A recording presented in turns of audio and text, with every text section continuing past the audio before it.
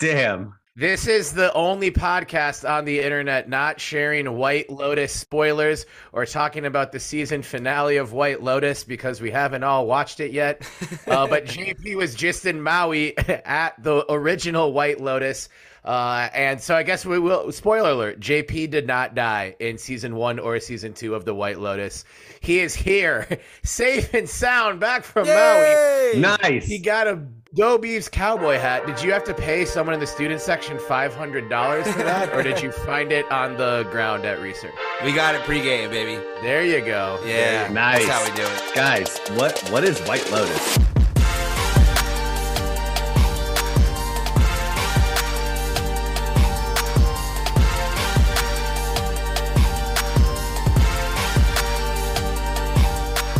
Are you serious? Yeah, what is it? It's a show on HBO. Oh. I'm trying to figure out if I think you'd like it. So the finale of season 2 is yesterday. I hadn't watched it at 6 p.m. Central Time yesterday. I had never watched an episode of White Lotus, but it had been. And now you're on the end of season 2. End of season 1. I watched four episodes. I watched 4 episodes yesterday, and it's a six episode first season. Not that crazy. So, and then I watched while I was putting the final notes together for this episode, the 75th episode of the Belligerent Beavs podcast. Woo! It's Vegas Bowl week. Yeah. It's Jim Beavs back week. Yeah. It's the basketball teams are playing basketball week. A little bit of everything. We've got some good, some bad, and some fun. Here in the land of belligerents, as we always do. Yeah, Benny, it's like satirical drama, so it's like pretty silly. I think you'd like it. Yeah. Okay. It is weird. Like it's a level of odd that's not common in a lot of shows, but it's very well done. I think you'd like it. And I'm saying that based on the 5 episodes of season 1 I've seen. I've heard season 2 starts slower, but gets even better. So, yeah. So I think, and I without even, I'm so excited to meet Yuri this weekend. Yeah, that's right. You're meeting her for the first time. We can just turn this episode into a personal conversation. I feel like that's every episode. That's every episode. Sorry, listener. I get to meet Ben's girlfriend this weekend, and you don't, unless you're going to Vegas, in which case we're staying at the. But you really never met Yuri? I haven't met Yuri. No. Oh, I guess you weren't at that game when you guys came together. No. The only time I've interacted with Yuri was when during not an early pandemic, but no, because you guys hadn't started dating yet. But maybe like 6-9 months, whatever. When JP thought you were dead, and you really, I was 100% sure you were dead. Like our own season of the White Lotus. Then It he was like the that. Bebe who died, and we're trying to get to the bottom of this. And JP went like full murder investigation, and we got in touch with Yuri, who informed us. Ha, dumbass left his phone in an Uber. He was so much more mean to me. She was like, I told him to tell his friends that his Right. phone is missing. Did he not tell you? We were like, no. And she was like, God damn it. When she's like, it's so cute that your little friends were worried about you or something. Was that the quote? I forget exactly how she phrased it, but yes, it was something Your along cute those little lines. friends were worried about you, but I'm not. They anymore. really were. Thank you. And honestly, that we had never met Yuri, I wasn't sure what she was capable of. Right. Oh yeah, yeah. If I make her mad enough, Yeah. watch out. Yeah, I'll just send you cryptic emojis. And if she had murdered you, that was what she would have said. Right. And we just accepted it like, oh, cool. At least you didn't kill him. And then we spent the next year only interacting on Zoom and FaceTime. Like all of it could have been a simulation. If I hadn't seen you, drank with you, hugged you in person recently, then that's a story that I could buy. But we were all in person at the Civil War, and that was weeks ago. And thankfully, all of our voices are back and fuller than ever. Yeah. But I'm still fizzing. off that. Yep, I'm still off the Civil War one. Yeah. Hell yeah. Has it dig, Benny? This question is for both of you, but more so for Benny. JP got sick as fuck and then had to travel, so I feel like he may have a day or two has passed where he didn't think about this. Has a full day passed when you haven't watched highlights from Oregon State beating Oregon? I don't know. I think watching the awesome Sister Act 2 video I made counts as watching highlights. Yeah. Oregon State beating Oregon.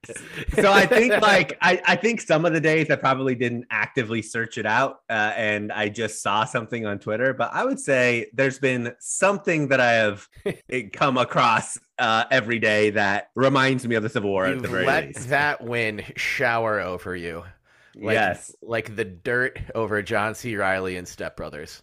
Yep. And I don't try, like I used to be, for our listeners, I used to and still carry some tendencies of being a troll on Twitter. I used to be much worse. Much worse. But there was an Oregon fan at the beginning of the season who was assuring me that Oregon State would not be invited to any conference while Oregon was going to the Big Ten. That one. And how our program meant nothing to any conference. And I just put that next to his tweet that he made right after the Oregon State-Oregon game, which was, "The sun will rise tomorrow. This shouldn't affect any of your lives. As always, go Ducks." It's just a game. It's totally just a game that I'm saying after 4 months of talking nonstop shit to other people. Yeah. Oh man, it was as the troll inside of me was very excited to tweet that. Oh man, we're still just on cloud nine, straight buzzing, and honestly. I want to win the Vegas Bowl, but even losing the Vegas Bowl is not going to do much to steal my shine. And I don't think it's going to do much to steal the athletic department shine or the program shine, because as we just saw, I feel like it was last week we were like, yeah, we'll see what happens. Oregon State's 10.5-point favorites. We'll probably see Smith awarded with a nice extension sometime in January with a nice bowl win going into it, hopefully, knock on wood. Scott Barnes said, fuck your bowl game. I don't care. We're awarding Smith and the coaching staff now. And I think we're all pretty happy to see that. Yeah, for sure. Especially in the there's a nice salary increase for Jonathan Smith. Word is still out on if he earned that for also doubling as the clock operator for the Willamette Valley Boys and Girls Club youth basketball. I need to know who won the game. Our man Stan was in the house, but I want to know who won the game. I want to know which player on which team, whether it's Jonathan Smith's kid or not, had the best plus minus, and then I want to trade Rudy Gobert for that player onto the Timberwolves. That's the deal I'm putting forth, Jonathan Smith. I think that it's the Vegas Bowl is perfect for someone like Jonathan Smith, because the look that he had in the picture that Stan took was not the look that I would have if I just signed a contract for $30 million. That dude is so cool, calm, and collected. He has like the ultimate poker face. He's still wearing like the same black fleece that he got like reasonably priced at like a Patagonia outlet. And we'll just keep the same style. I love him. I love him so much. How can you not? Yeah. Right. Yeah. He is. And that's what Oregon State needed to do, to be honest. They really did need to lock him up, because Oregon State fans were really quick to get defensive when they saw his name mentioned, specifically with the Arizona State job that which is hilarious. Open. Right. That is still hilarious. But I think that that sort of animosity is rooted in fear that, I mean, Jonathan Smith is we're seeing is an amazing coach, and he's not going to stay at Oregon State unless we give him what he deserves. And I think Scott Barnes absolutely did that. Yeah. I mean, we'll get into it more, but I'm surprised, of course, that it happened when it did. And we talked about it a bit last week that we'd love to see let's let the bowl game play out. 10 wins is probably very important to the staff still, but obviously not as important to the athletic department as we had initially anticipated. But it was also strange because he'd already rolled into another year of his contract. So I felt like there was less urgency to have this happen when it did, compared to being like, well, he's got another year unlocked. So now we've got even more time. So we can wait until the season's done, the dust is settled, and then really hammer this out. But it seems like the athletic department really just went to him and just said, what's it going to take? Yeah. I think it was probably just a matter of we're going to do this. Let's just do it now. And I think maybe if I didn't detect any urgency, but maybe with just how many coaches are changing places, and most of the head coaching vacancies have now been filled. Welcome, Coach Prime, to the Pac-12. This is going to be fun. We're going to try our best not to talk too much Prime on this show, but probably during football offseason, we'll get into some Dion. Dion, come on the pod.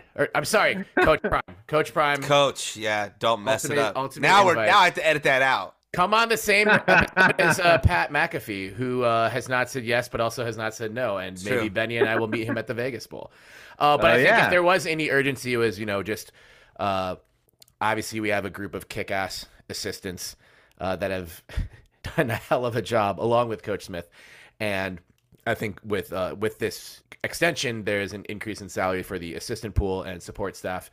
And just sort of sending the message to them, obviously beating Florida, getting to 10th win is important, getting a bowl win is important, but your future with this program does not rely on what happens at this bowl game. This bowl game is a celebration of a great season.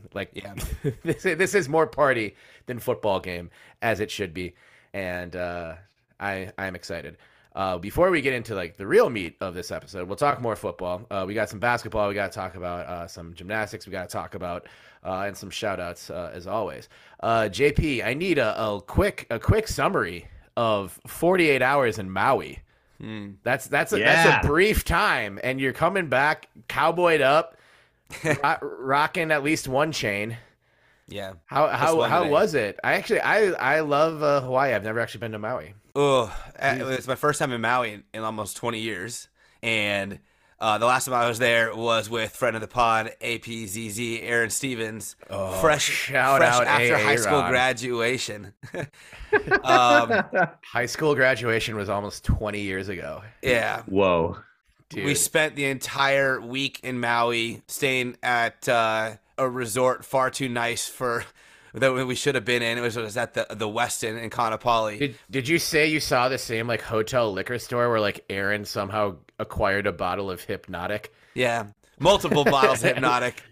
And Smirnoff. Anyone buying, no one over the age of 21 or legal drinking age in any country has ever exclusively bought Hypnotic and Smirnoff Ice. Yeah, that was our breakfast drink, dude. We would mix it with Sprite.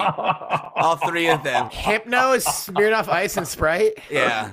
That's illegal. It was really sugary. I'm sure it was, yeah. Oh, God, yeah. Oh, my God. That's like starting your day with 64 ounces of Kool-Aid, Benny.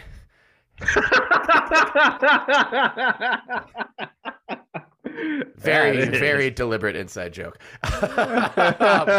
What was it Hennessy? You mixed up Hypnotic and Hennessy and it turned green, and that was the Incredible Hulk, right? Yeah, I think something like that. I was really eager to try to get some Hypnotic this weekend, and I just didn't get around to it. It's too convenient when you can just go to a bar. And let alone on my resort. I was staying at the Hyatt Regency, so shout out to Hyatt Regency. Had multiple bars. And not only did it have multiple bars, but it had a swim-up little grotto bar, which was so cool. And that's cool. Well, it was my colleague and friend's wedding. We had a really cool, it was a really cool venue, Haiku Mill, which was an old sugar mill converted to a venue. And so it was a really, really picturesque Maui. But yeah, I spent either my time going to the wedding or at the pool, drinking, or eating, drinking, and at a wedding. So what I do normally, but in sunshine on an island, drinking Hypnotic, by the pool. JP, please play 5 seconds of 1-2 Step by Sierra, preferably the part where she said the speed is automatic, hypnotic, something or other. This beat is automatic, supersonic, hypnotic. That's how old I am, and something or other. that is a lot of flying for 2 days, 48 hours in Maui. It was actually pretty easy though once I got to the island, and but everyone that was there for the wedding, including some friends and colleagues that were also attending, we were all over the place. So honestly, I feel like if you think about a wedding weekend and you're thinking there's usually like jam packed, there's like a welcome dinner and like then you've got everyone gets together afterwards, then you've got things in the morning of the wedding, and then on and on and on. There was none of that. It was very low key. It was great, but also that everyone was all spread out. So essentially, everyone just had like time to kill, and honestly, it made the days feel longer. It's one of those things I thought beforehand, like this is nuts. I'm going to Maui for 48 hours. Like that's 12 hours of flying for 48 hours of paradise, including 6 hours of a wedding and a couple nights of sleeping. So it wasn't a ton of time, but I would do it again, and I would recommend it if you can make it work and the price point is good.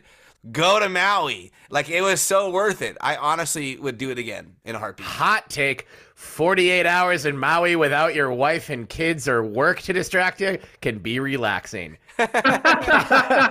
Don't burn us with the hot take.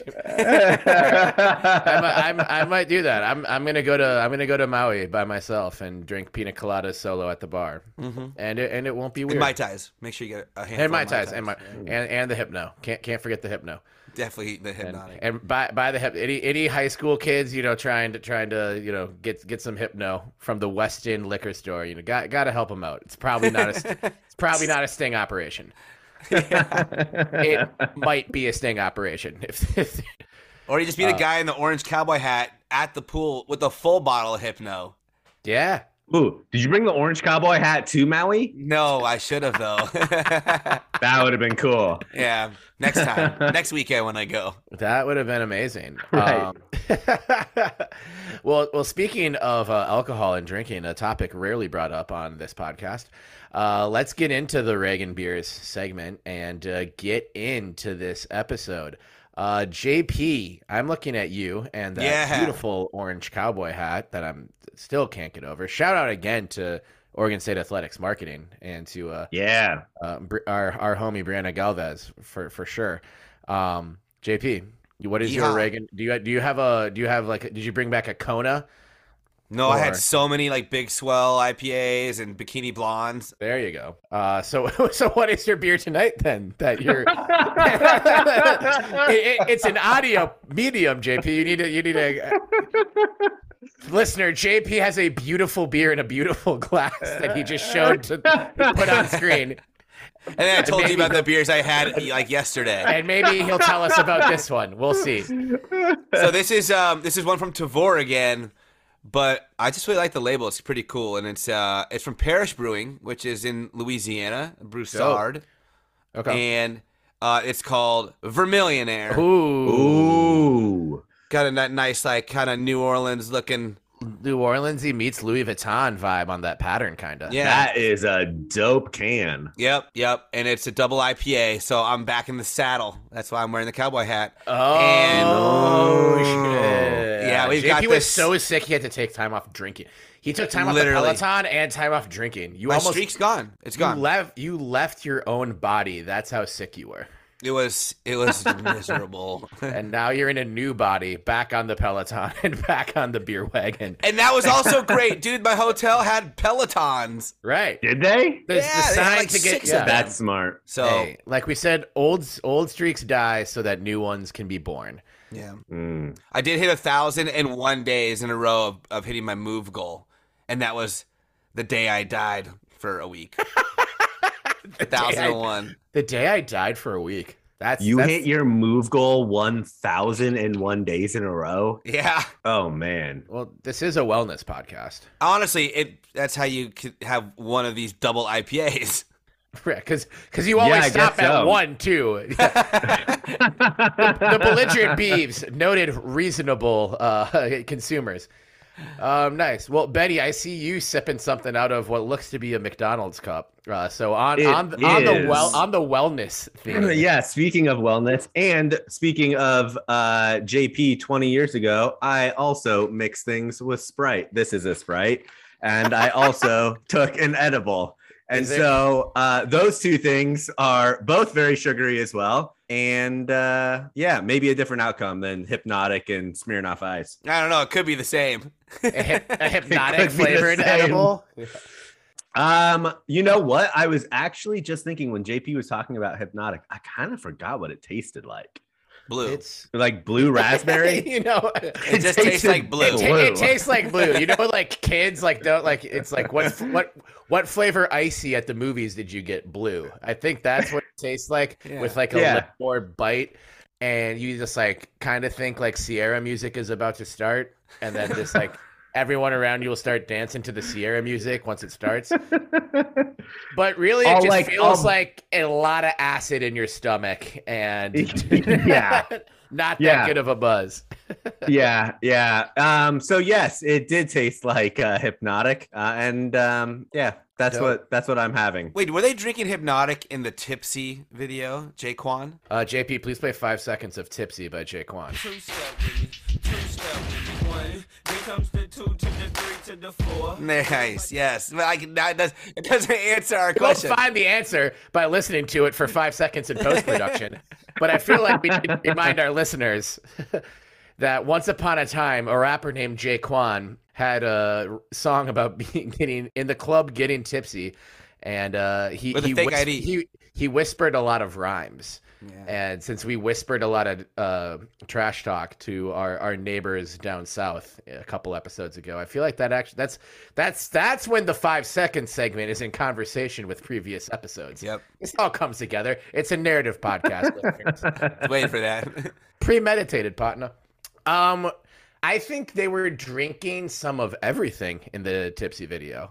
I mean, that explains a lot, to be honest. You know what video I was watching right before the podcast? Ooh. What? Do I want to know? Yeah. It was Korn at the 99 Woodstock show. Dude. It was yes. Yes, so awesome. We're gonna have a Betty's bonus belligerence where it's just you and I talking at length about Woodstock '99 because I have thoughts. Me too.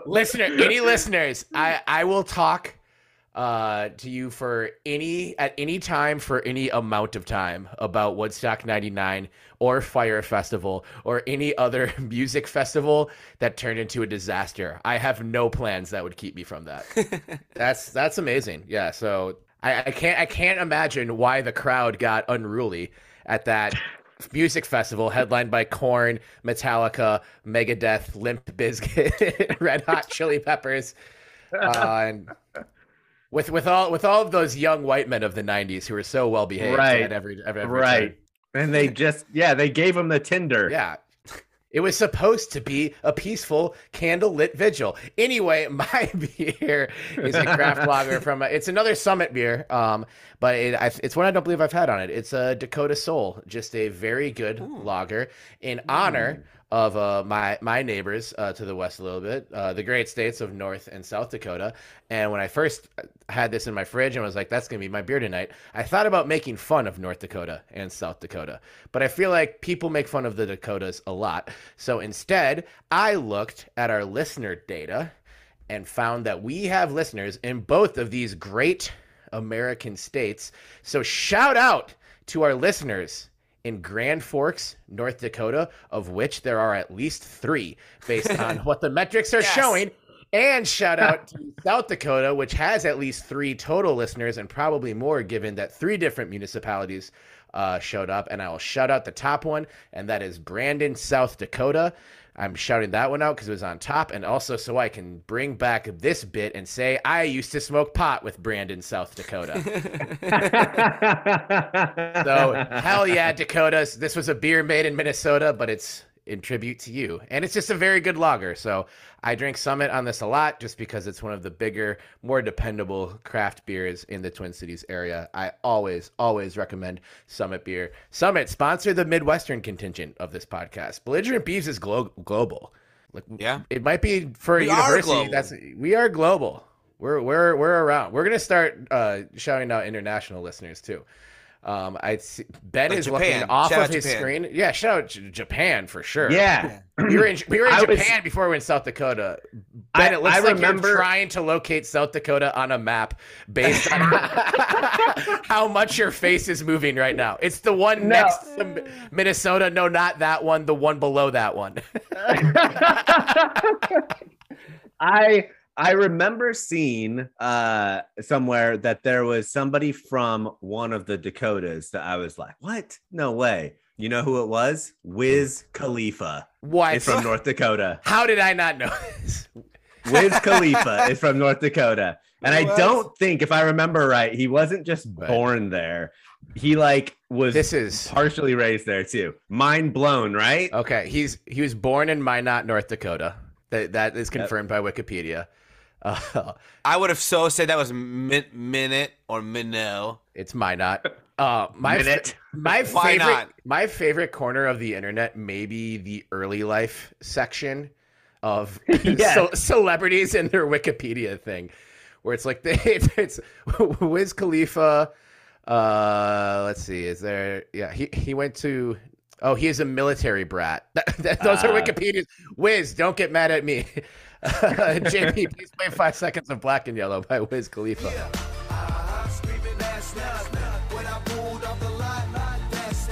Okay, so his parents were in the military. That makes sense. There's a base in Minot. And Wiz lived in Germany. He lived in the UK and also Japan. Shout out Japan, home of the 96th best sports podcast in Japan, the Belligerent Beavs podcast. Before settling in Pittsburgh. That's where the Wait, so where did North Dakota stem from? He was born there. He was born there. He started in North Dakota. What a upbringing though. You go from North Dakota to Germany. There's probably like all through the Midwest. There's a bunch of just like to a point replica German villages. There's actually one in Washington too, Leavenworth. Yeah. All right, we're gonna go new bucket list. Go to Oktoberfest with Wiz Khalifa. That will be the next live show. That'd be so fun. The first live show. And he has to rap Black and Yellow in German. Yeah. Oh. 2 Germans. Yeah. Ooh. I bet that would sound not as good as Black and Yellow. It's like Schwarz and something. What's yellow in German? Schwarzenschweigel. Okay, then we just dropped out of the top 1,000 sports podcasts. No, we're Germany. We moved up in Japan, but we moved down in Germany. Oh, it's Gelb. So it's Schwarz and Gelb. Schwarz and Gelb, Schwarz and Gelb, Schwarz and Gelb. Oh, it sounds okay. Gentlemen, raise your goblets and let's have a Prost since we've been talking about German-y and German colors and stuff. So, Prost, my dudes. See you in Munich for Oktoberfest with Wiz Khalifa. Yeah. The entire Beaver fam's invited. Wiz's agent, we know you're a listener, so reach out to our people. That's our South Dakota listener. Absolutely, yeah. Brandon, South Dakota, Wiz Khalifa's agent. In addition to the Oregon State football staff, coaching staff, headlined by the man, the myth, the legend, Jonathan Smith, a lot of honors rolling in for players on the Oregon State football team. We can't even go through all of these, but Jack Coletto won the Horning Award, like we had all expected.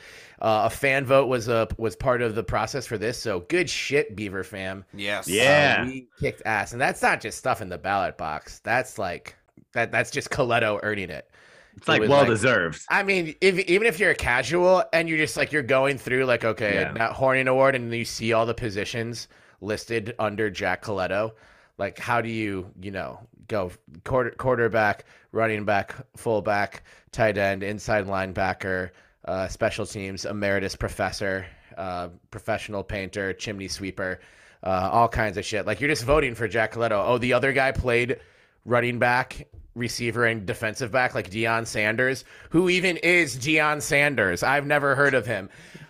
The new coach for Colorado. What? They still have a football team? What the fuck? So congrats to Captain Jack. Really excited to get to watch that guy play one more game. That's what this bowl game is for. Yeah, for these guys. that would have been the only one that I would have been, I mean, not upset, but like really disappointed that he didn't win. It was very clear and obvious that was his award for sure. Right. 19 total all conference selections across the first team, second team, and honorable mention. That's the most in program history. That's huge. Damian Martinez and also our boy Jack Velling, freshman All-Americans. Anthony Gould named first team All-American punt returner by CBS Sports. We knew how good Gould is. is and was this season. I didn't know that his 18.57 yards per punt return led the nation, and also that he was one of 5 with 2 different punt return touchdowns. Honored by a national media outlet like CBS Sports, who cover every college football team, every conference, FBS, FCS, Division II, Division III. For them to, notice that this fantastic punt returner out of Oregon State in the Pac-12 shows me that while, you can't cure Beaver bias in a day, but CBS Sports earned some points with me with this one. And I listened to the Cover 3 podcast. I see you, CBS. But I'm just happy you honored our man AG because he's electric.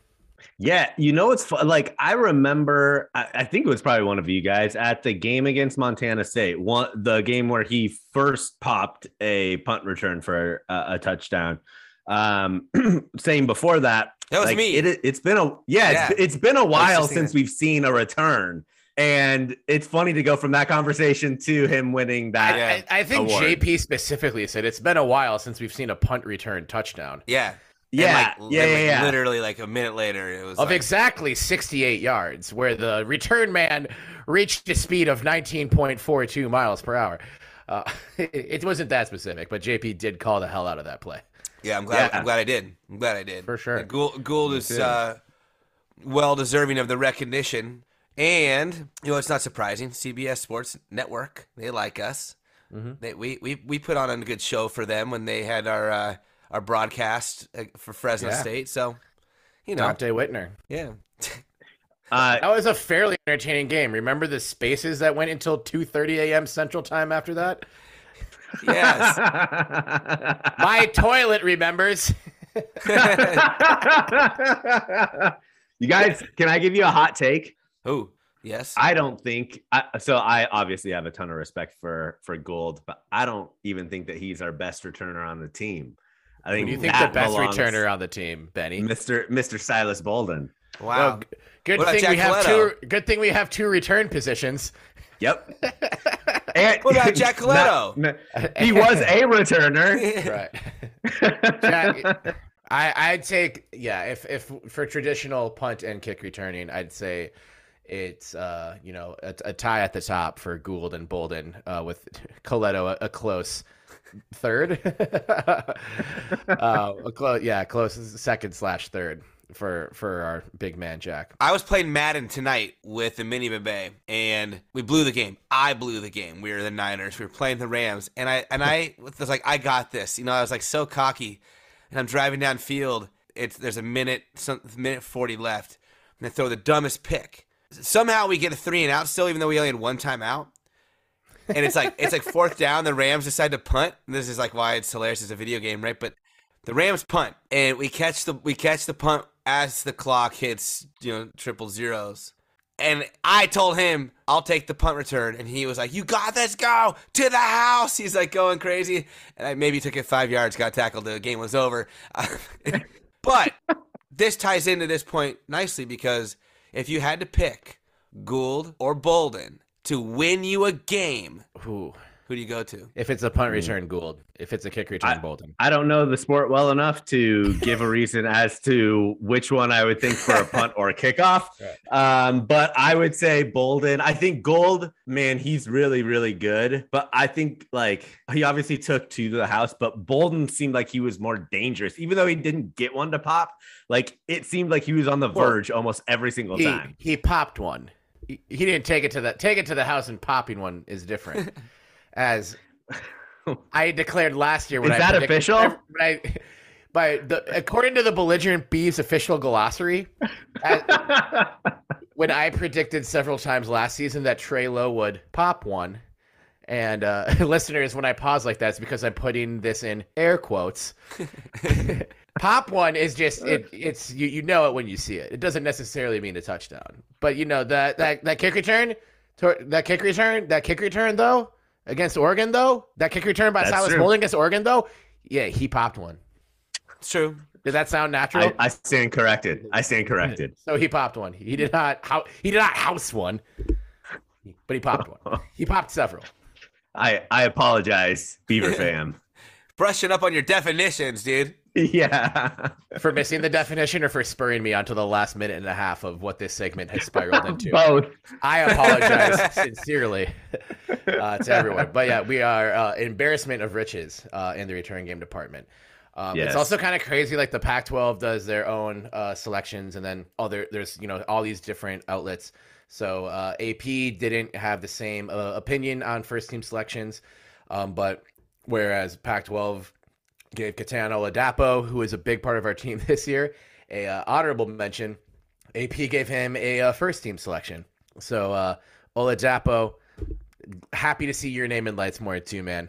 Lots of big hits, some sacks, big plays by number 28 on the defense all year. So it's a year where I feel like, even though we tried to premise this by being like, let's not get read too much into this, let's not get upset about lack of recognition for awards and everything.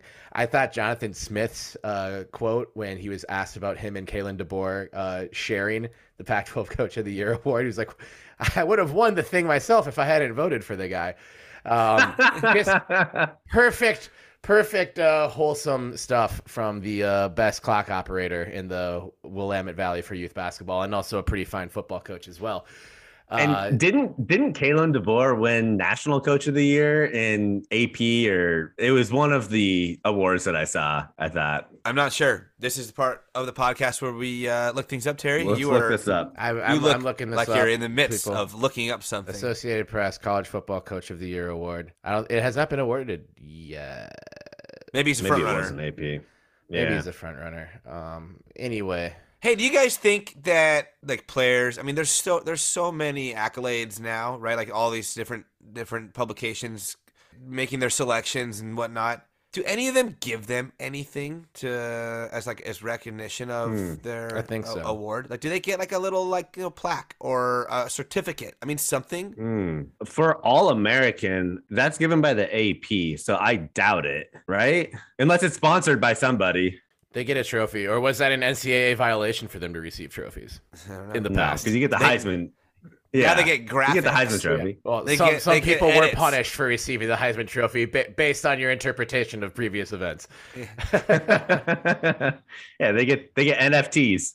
They should. It's a picture of the trophy. When we launch our award show, which is still in the works but coming, we'll make sure that everyone gets NFTs. Everyone gets NFTs. We do have an NFT for those who don't remember. Yeah, it's the Drake inspired one, right? I don't even know how to what to do with it, but we own it, and we're trying to sell it. It's still for sale. Are there really creepy ones of us like in like Toy Story animation style also NFTs, or is that something else? No, I think I just made those. Oh God! Well, let's unmake those as soon as possible and just get them off the internet. I like the one of you as a Simpsons character. That one's perfect. The Simpsons ones were good. The Simpsons ones were good. I'll say that. The Pixar ones were terrifying and maybe still keep me up at night on occasion. Beavs still 10.5 point favorites against the Gators, according to BetGM, from what I looked at earlier today. Some of the players in Florida in the transfer portal for Florida may still play. Doesn't seem to be too many significant players. Still, their three best players are still declared for the NFL draft. So it seems like we are well-earned favorites here. I'm sure a lot of people who talk shit to my friend Benjamin Lawrence Sebastian Wehage on Twitter will be quick to let us know how impactful the Vegas Bowl is if Oregon State ends up losing. I had to say this, though, while we're talking about the spread being favorites, right, and all the odds kind of going against Florida with the transfers, the declarations, etc. I don't like it. I'll be honest. I really don't like it. And I don't want to even I don't want to compound it by saying, but the result won't really matter. I wasn't trying to compound it, but no, I'm not saying you or anyone was, but yeah. I don't want to, because I do kind of feel that way, because I even said the 10th win is super important for us to secure money from the athletic department so we can pay the assistants, we can pay Jonathan Smith. All that's out the window. It's done. The ink is dry. So we don't even need anything to. Right. There's nothing leaning on this outcome of this game other than pride, maybe a little bit of momentum, maybe some recruitment help. Right. But no, that's kind of it. But I just don't like that we're favored so heavily. I want to beat a fucking SEC school. I do too. I thought we had. But I do feel like this team might perform better if we were 10.5-point dogs just because they're SEC. Yeah. I think in a way the pre-Christmas bowl game date helps us because I doubt there was even that much of a break between practices from beating Oregon to now. I'm sure Smith gave them a little bit of time off. But I think that's where you're playing again in 17 days, whereas some teams are playing in like 35. And I love I'm endlessly amused by Dashiell's mentions on Twitter every day. But like as he's pointed out to a number of reply guys, like the bowls racketing up in meaning as you get closer and closer to New Year's Day is a very 90s way of thinking. Like these games are pretty random. I saw that too. They're pretty randomly placed. There's obviously a rhyme and rhythm to how the matchups are made, and there's TV stuff and there's structure to it, of course. But I mean, I think our game is more fun than what the Holiday Bowl is going to end up being, and I think there's another 12 days between our game and the Holiday Bowl. Like I kind of rather play now, and it's early in bowl season. People aren't tired of endless college football games around the holidays yet.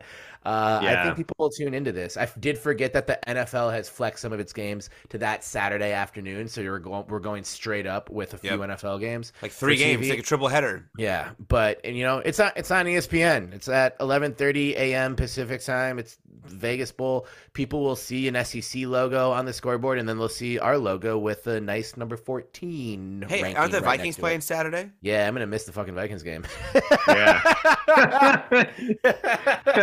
I was going to say, they put all the trash teams on the Saturday. They flex them on the Saturdays. Hey, I know you're feeling yourself because Brock Purdy is secretly the greatest quarterback of all time, and he just fell into your lap. Hey, who needed more sports luck in their fandom lives? JP. Here's Joe Montana 2.0 on a silver fucking platter, and he's going to beat the Golden Boy. God damn. I am very excited to see Terry in December not being able to watch the Vikings during a Vikings game. I'll be fine. I'm just excited to I know. I'm shaking my head. You won't be fine. I'll be fine. I know. Not when you look at the score on your phone, though. You're going to be so mad wanting to watch the game. All right. Like, fuck, I need to watch this. I need to tune in. Jesus fucking Christ. Another fucking false start. Are you fucking kidding me? God damn it, Kirk Cousins. You have one job. The mark of every I need to figure out. I'm gonna go back in our whole group chat history and figure out what penalty I complain about the most. I can tell you, it's far and away false starts. But pre-snap penalties. Pre-snap holds. Pre-snap unforced errors. This is where champions are made.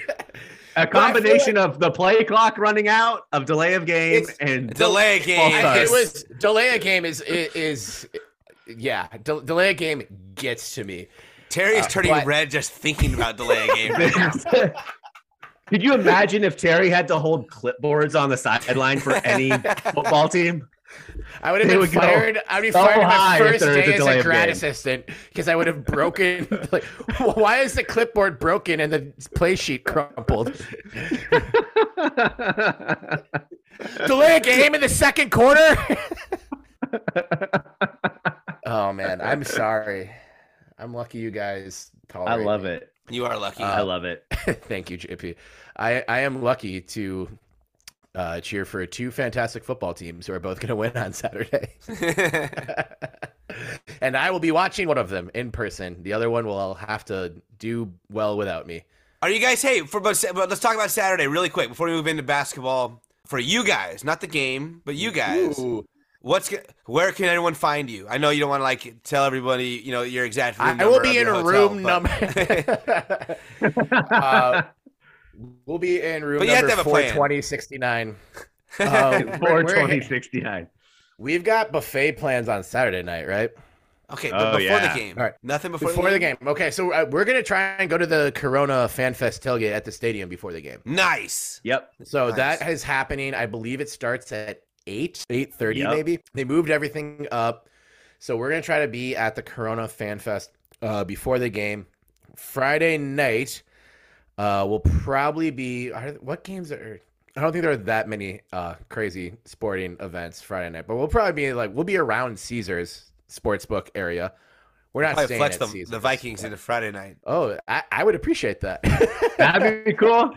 That'd be cool. Dude, Friday NFL Friday Night Lights. They should do that late in the season instead of just putting random games and on play at a high school stadium in Texas. I'm right here. I'm just excited to smoke a cigarette inside, not because I like smoking, but because it's the only place, only place where you can smoke a cigarette inside. You can find me swearing at a golf club at the MGM Standard Top Golf. And also we'll be at In-N-Out for sure. This is the coolest Vegas trip that's ever been described. We're hitting Bacchanal Buffet at one point. Thanks for hooking that up, Benny. And we're kind of keeping things open after the game. We'll want to, probably. I'm planning on hitting the spa a little bit for sure. But Bacchanal is Saturday night, and then Sunday, World Cup final and NFL games. So we'll find stuff probably, and other stuff probably. Yeah. Well, we'll be at some. As soon as we figure out what sports book we're at, we'll let the people know. Yeah. And then I'll be doing this Monday, and I would highly recommend it, even though I haven't been yet. Popping an edible and going to the immersive art exhibit. Yes, Meow Wolf Mega Mart. I'm very excited for that. So if you're going to Vegas, it's Meow Wolf Mega Mart. Look it up. Look it up right. Look it up right. Meow. Right. Meow. Don't skip on those plans, Meow. I'm gonna see y'all in Vegas, right? Meow. Okay, moving on. One thing I want to do one more thing on football, if I may, JP. You can approved the drama and intrigue may have been pared down for this game, but there are a few names that I want to read because while a lot of people can stick up their noses at bowl games a lot, I love how many bowl games there are. College athletes and football players across the country work their asses off, and these are often great experiences for them to put the stamp on their college football careers and spend more time with their teammates.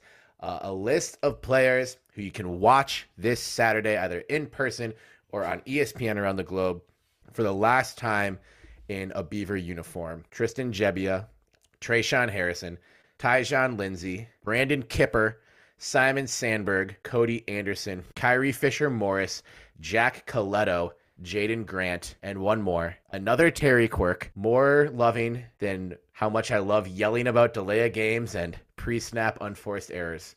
What are we, gentlemen? We are a punters podcast. Luke Loescher. Punter in your programs, but number one in your hearts. He's been an incredible punter for this school and for this university and for us. Luke Loescher, I love everyone on that list. Just wanted to get them mentioned one more time on the last Belligerent Beavs episode that will air before their Oregon State football careers come to a close. Whatever is next for you, whether it's on the football field or what all the other amazing things you're going to do. Thank you for everything you've done for Oregon State football and for giving us more reasons to smile than we had, we'll say, 6 years ago. Thank you so much. You're all stars, and let's beat the fuck out of some Gators. Hell yeah. Yeah. That's awesome. Yeah, there's a lot of players on that list that will be playing on Sundays or Saturdays if they get flexed. Yeah. A lot of players playing on week 15 Saturdays. I'm gonna be that really annoying fan in the stands getting really excited when Loescher punts on Saturday. Please do that. Nice. I'm down. It's getting insanely loud every time he's back there waiting for the long snap. Right. I mean, the pregame starts at 8:00, so we'll be good and fueled up. We'll be toasty and fueled. Kind of depends on what we get into Friday night, but you know. Are you guys going to join the halftime Twitter Spaces, or am I going to just do that solo if my phone doesn't not work. Oh, we'll have to figure that out. That means that we'll make a game time decision. That means a game time halftime decision. You've been to the game time halftime? It's right by the penthouse. Tough Sunday for both men's and women's basketball teams at Oregon State. It was a dual screen Sunday night that looked to be going really well for a stretch of time. And I want to do my best to pull from the positives here. First, women's side, going into the fourth quarter against the hated Oregon Ducks and Kelly Graves, that coach that I hate, on the puke court, that court that I hate. So looked gross. like this was just going to be a typical, Ruick win that we've grown accustomed to. And we did the same thing on their floor last year. And we just didn't have the staying power in this one to pull it off. But the gamer runs, and it looked like our runs were gonna outdo their runs and pull it out. But that was all for naught. Men's team was leading at the half at Texas A&M, which was on ESPN2. It was kind of fun to see a Oregon State men's. It was broadcast. on at the bar at the airport in Maui. Exactly, in Maui, in high definition. Oh, check that. Yeah, nice. Some good news. Christian Wright and Justin Rochland both played their first minutes of the season coming back from injury, and like the team looked more energized. They looked like there is a bit more continuity, and that Tinkle was able to play around a little bit more, and that it was a great first half. Second half, not so much. I want to give a little bit of props to the Texas A&M crowd. I feel like sometimes these early December crowds in sort of random non-conference games between unranked teams can often fall pretty flat. Their fans, their students in particular, were there. They were loud. It felt like a college basketball game that mattered, because it did.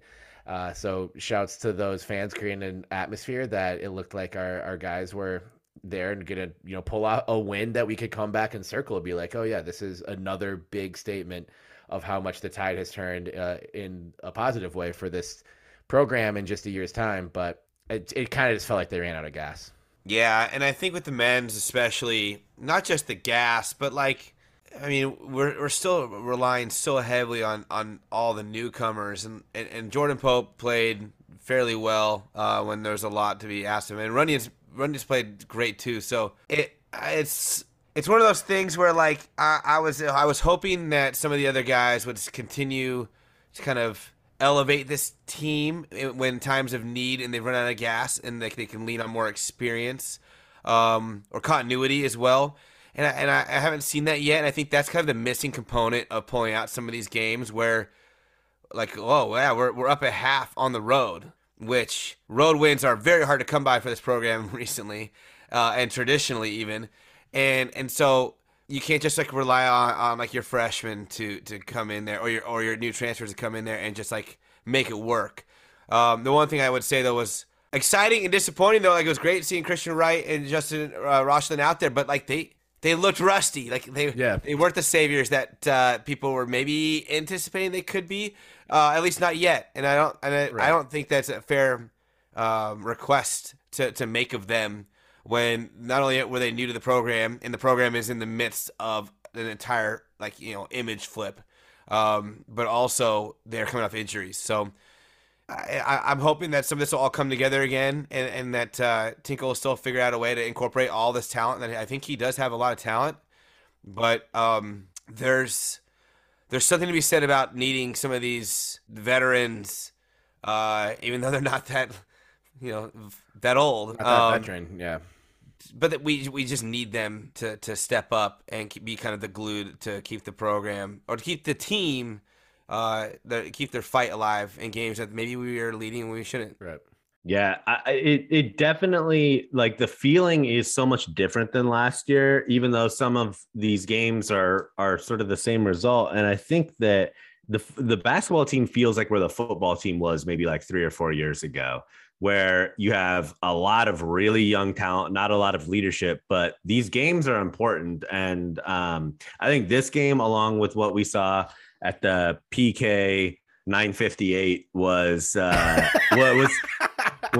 was very well, it was very important for the growth of this team. And now that we have the full team back together, I think that we'll see that growth. And again, like you compare them against some of the other teams in the Pac-12, and I think that you'll see the Beavers become better more exponentially than some of these other more veteran teams. Well, they're all bought in. That's the thing. Like you could tell. That's why a loss this year is so much different than a loss last year. Even early on, a loss last year felt like the team had quit. They were waiting. They were waiting to get a lead to coast through a game, and when that lead never came or it wasn't sustained for very long, the team last year was just like, I give up. I'm not fighting back. I'm not clawing back for this.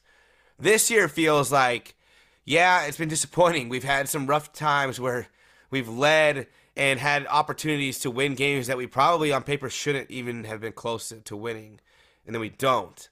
But it's not for lack of effort. Like I don't see the quit in this team at all.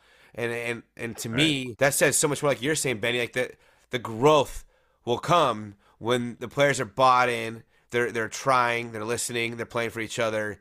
And I think that this team has that right now. And I wouldn't be surprised if we see some really surprising wins through the rest of the year. And I wouldn't be surprised if we see a pretty exciting postseason with this team. I don't know how far it would go, but it won't be a one and done. Right. And like you mentioned, JP, road woes, just something that keeps biting this team.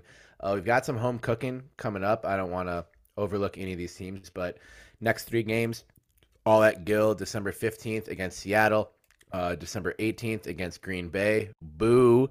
Not the Packers, University of Wisconsin, Green Bay, but still, fuck them. And Wednesday, December 21st against Denver University. So, 3 opportunities, 3 games that you'd like to win to keep hitting the milestones that you want to. And then at that, say you get, even if you get 2 out of those 3, and then you're sitting at 6-7 after a year where you went 3-28, with some good film on good ball on tape. Like that, I understand the Duke game was crazy and it was weird, and Duke shot really poorly, and part of that was Duke shooting poorly on a Thanksgiving morning, but a lot of it was good things we were doing on defense. And I think a lot of this is happening.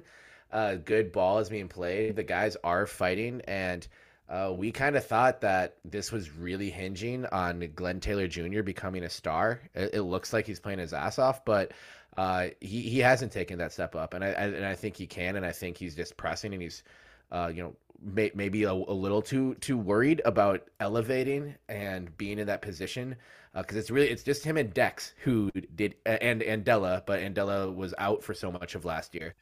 But 95% of last year, any of the outside noise about this program was focused on Glenn Taylor Jr. this offseason. And he's a young kid. He's a sophomore in college. So I hope that these home games help get him going, because I think if he does really get going, then that's where you can get through the season and then potentially have the type of postseason either in the Pac-12 tournament, knock on wood, NCAA tournament, but NIT, CBI, whatever, anything Tinkle would say yes to, that you were talking about, JP, is if there's a second, third, fourth level that GTJ can get to. On the women's side of things, I think you chalk this up as to just another good loss. Like, this team is just only losing to really good teams right now. Coming up, they'll have, this will be an interesting test for them in Hawaii with a couple non-conference games. They'll play Nevada and LSU in Hawaii. It kind of just felt like their shots not dropping against Oregon, and they were dominant in the paint once again. Jelena Mitrovic had another double-double.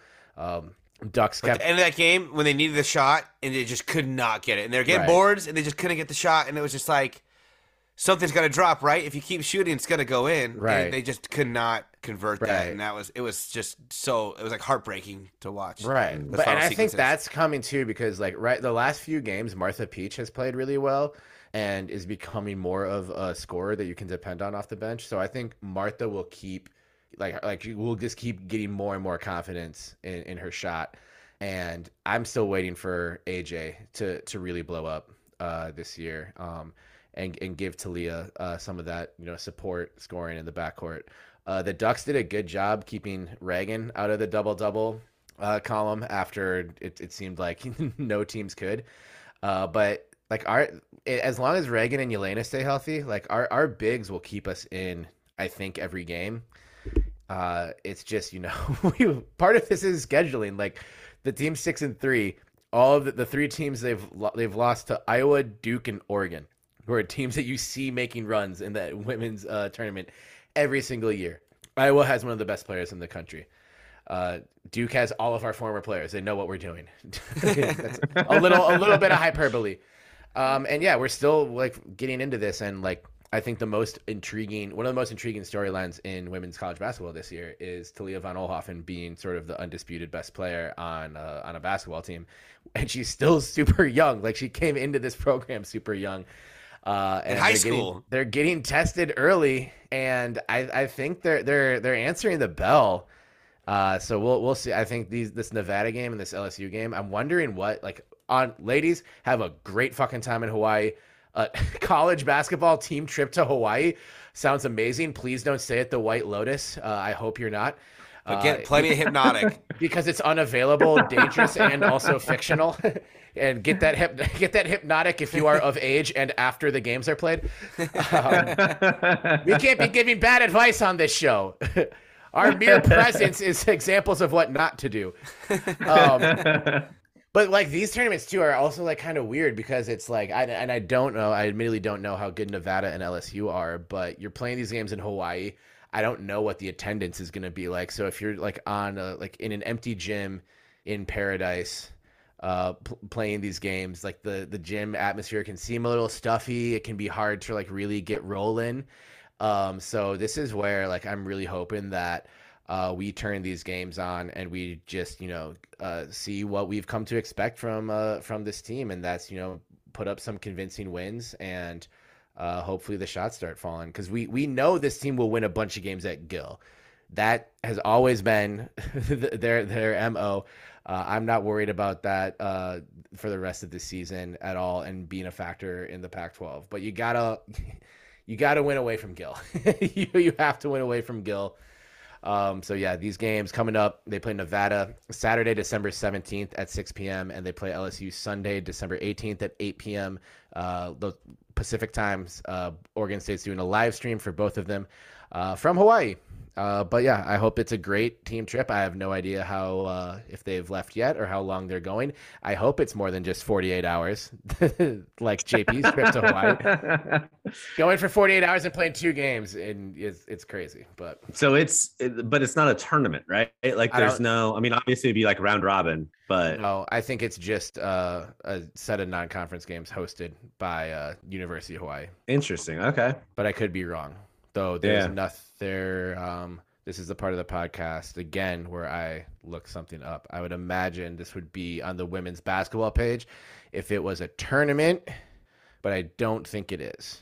So yeah, just games in Hawaii. Why not? Team trip. The men's team dominated Italy. It's time for the women to take Hawaii. Oregon State basketball imperialism, baby. All right. Anything else on basketball from you two? No. I watched both. I watched the ends of both games in the bar and grill at the airport, and it was rough. It was not a good way to like look forward to the end of my 48 hours in Maui plus a 6-hour flight ahead of me. You're exhausted from 48 hours in Maui. You're sunburnt. You have a cowboy hat on and a bottle of Hypnotic next to you, watching the men's game with the Oregon State live stream on an iPad, and you're just screaming like me yelling at a delay of game in the middle of a second quarter against Boise State. They'll bounce back. Both teams are going to bounce back pretty heavily. I think so too. Both teams will bounce back. We have more to toast to tonight, and this is a very, very fun way and a very exciting way to go out on the episode in our final segment. First of all, really important, the Gym Beavs are back. Oh, sorry. Yes. I misspoke. The champs are back. On the mat.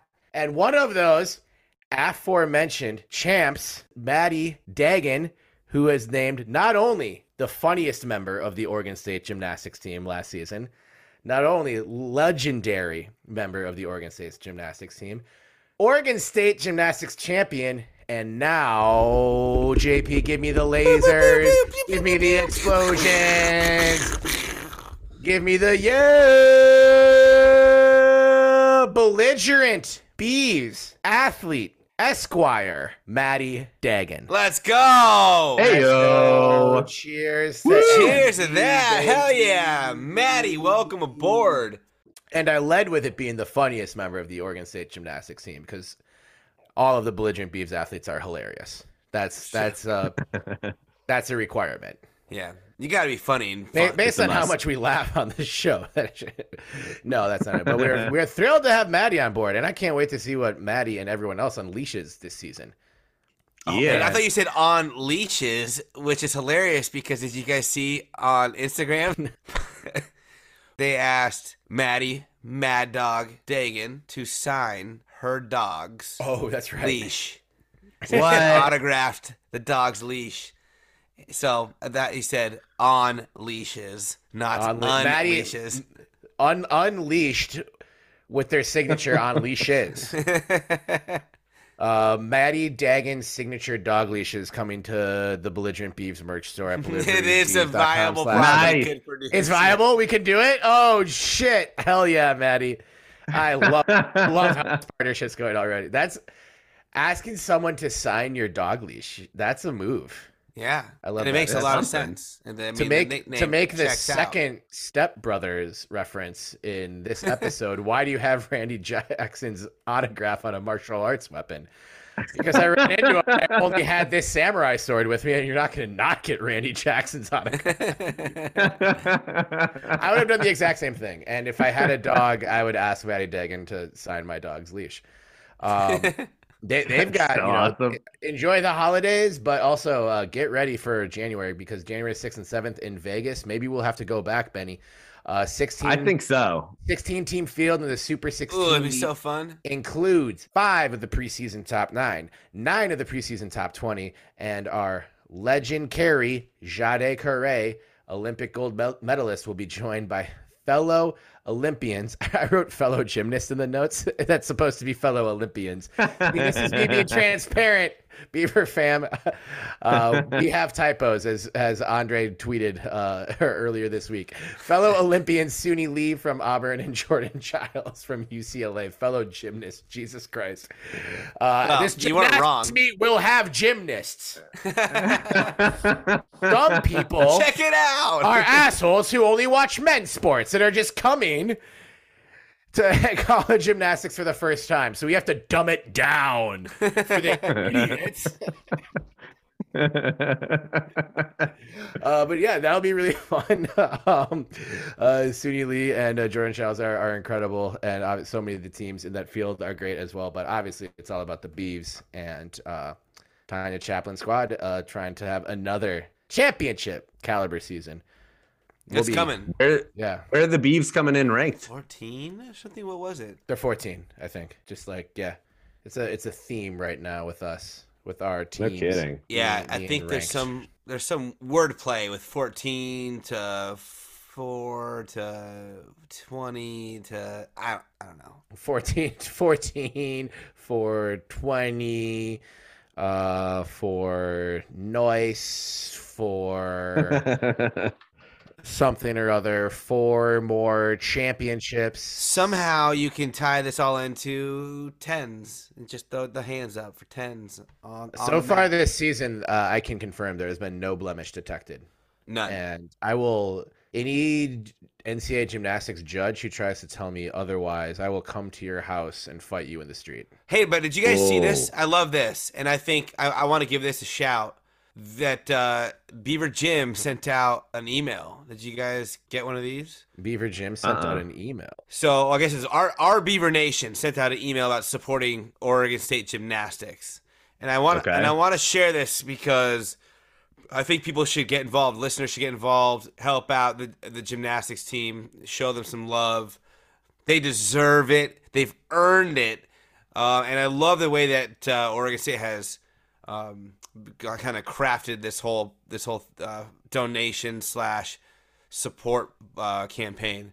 So you could donate with like a one-time donation. The original one or first one would be $60, which is in honor of Coach Chaplin having won 6 Pac-12 Coach of the Year awards. Nice. Then there's $100 for the Beavs earning their share of the Pac-12 title last year.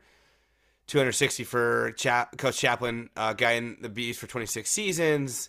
And then $470 for the Beavs achieving 47 straight seasons, reaching the NCAA regionals. 47 straight seasons, by the way. We found a streak that's been in place longer than all of us have been alive. We did it. I feel so young again.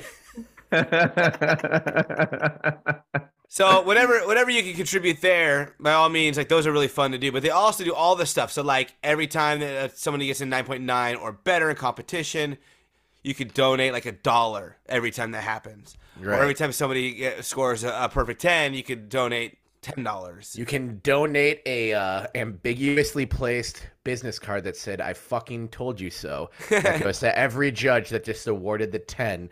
And if they know what's good for them, I'm just kidding. I'm not threatening NCAA judges publicly on this podcast. That would be silly. Just but hear us out. No. You want to whisper that? Yeah. Show me the blemish. Anyways, check it out. If you're looking for like the website, it's caringscent.org, which is like CENT /OSU/gymnastics 2022. We'll tweet this. You can go there and check out. It's called the Rally for the Beavs. So we're gonna support as a platform or whatever the hell we call ourselves these days. But platform. I think it's a good way to just continue to reward their success because they are great. They're not good. They are great. And they've been great forever. Yes, and they do deserve 47 years. No blemishes detected. Yep. Ever. Never. I would be the best, most unbiased judge. No blemish detected. 10. Put this scorecard in my fucking hands. He hasn't even started yet, Terry. 10. 10. I already know it. I just know 10. That was Billy Bob from Varsity Blues. Oh, nice. That. Remember when you felt young a second ago? Had to make you feel that old. That's the first movie I snuck into. We talked about this, didn't we? I don't think you snuck into Varsity. Was it? Yeah. That's perfect. Yeah. I bought Bicentennial Man tickets. We did. I don't know if we talked about you successfully buying Bicentennial Man tickets and then successfully seeing Varsity Blues. We did talk about me successfully buying A Beautiful Mind tickets and then unsuccessfully trying to see How High, starring Method Man and Redman. Imagine being 12 and trying to see How High and then having to sit through 2.5 hours of A Beautiful Mind. It's how different of an afternoon that turns into. I think I'm better for it though. They're both in my all-time top 5 favorite movies. Wait, what was the first R-rated movie that you got into when you were younger then? That I snuck into or that I got into? That you wrongfully, because my dad was not named Father of the Year because of the movies he took me to. I'll just say that. Starting with the most egregious one was He Got Game when I was 10 because it's a basketball movie and I loved basketball. Still love basketball. Guess what's in He Got Game? A lot more than just basketball. I think He Got Game was the first and 101st set of boobs I ever saw in my life. In one afternoon with my father. So that is why we're in father-son therapy, but our relationship grows more every day. That was such a quiet ride home. It was a quiet ride home. Hey, don't feel bad. My dad made similar, not mistakes, but I guess we were actually in Boulder, Colorado, visiting University of Colorado with my older sister, and we were in the middle of like a just tsunami rainstorm. It was insane, like thunder, rain. Couldn't go outside. We're in the hotel. We're like, what are we gonna do? They're like, there's a VHS rental little kiosk in the lobby. Dude, when hotels rented VHS, yes. that was guess what we rented? Great era. What? Wait, so this was when this was like so it would have been 17. Okay, I don't know. American Pie? American Pie. Was it American Pie? Yeah. So I don't know why, I guess. So that was weird to watch with my whole family in a hotel room. Well, your whole family was there. Wow. That's one of those movies, too, where there are so many awkward father-son moments also in the movie that shouldn't be happening in the universe of the movie, and they're also happening in your personal universe. Oh man, that's where you're just trying to think of anything to say to break the silence that's in the room, right? But I wanted to see the movie because I was like, there's no other time I'm going to be allowed to see American Pie. I don't do that with my tube socks, Dad. Anyone want popcorn? Don't worry, I only eat the pie. My friends and I don't try to steal the Spice Channel. We're just playing video games, we promise. My tube socks go on my feet.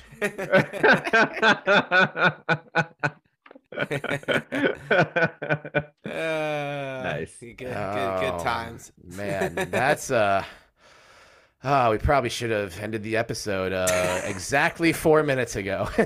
Hot take. That edible hit so hard. That doesn't seem like a hot take. That seems like a regular take. I don't know. My God. You can't hot take when an edible starts. Just because your palms are sweaty right now doesn't mean it's a hot take. They are. It's a take he had while his body temperature went to 4,000 degrees like a goddamn Juvenile album. JP, please play 5 seconds of Back That Ass Up by Juvenile.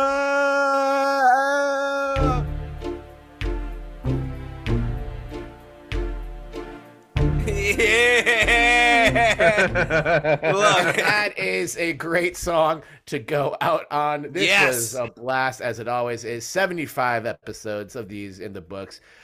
From everyone listening in the Paris of the Pacific Northwest, on the campus of Oregon State University, the Harvard of the Pac-12. We love you. We love everyone in Brandon, South Dakota, especially my main man, Brandon, South Dakota, Grand Forks, North Dakota, everyone in Japan, from Wiz Khalifa to the German national drinking team from the movie Beer Fest, who are also confirmed listeners, and everyone making us the number 96 sports podcast in Japan, and everyone in between. Thank you so much for tuning in. If you're going to be in Vegas, let us know. DM us on Twitter. DM us on Instagram. Don't DM us on anything else because we are super not checking those. Get in our Discord for sure. Join us on Patreon. We're on Facebook. Check out The Dive. There'll be a new piece by Andy Snacks up tomorrow. That is tomorrow, Tuesday, December 13th. We're recording this on Monday, December 12th. We might be a Monday night pod for the foreseeable future. Like, subscribe, rate, review. 5 stars only. That's 1, 2, 3, 4, 5. Ask Me Anything Fifth. 5 stars on Apple and Spotify or wherever you get your podcasts. And please pause the episode right now.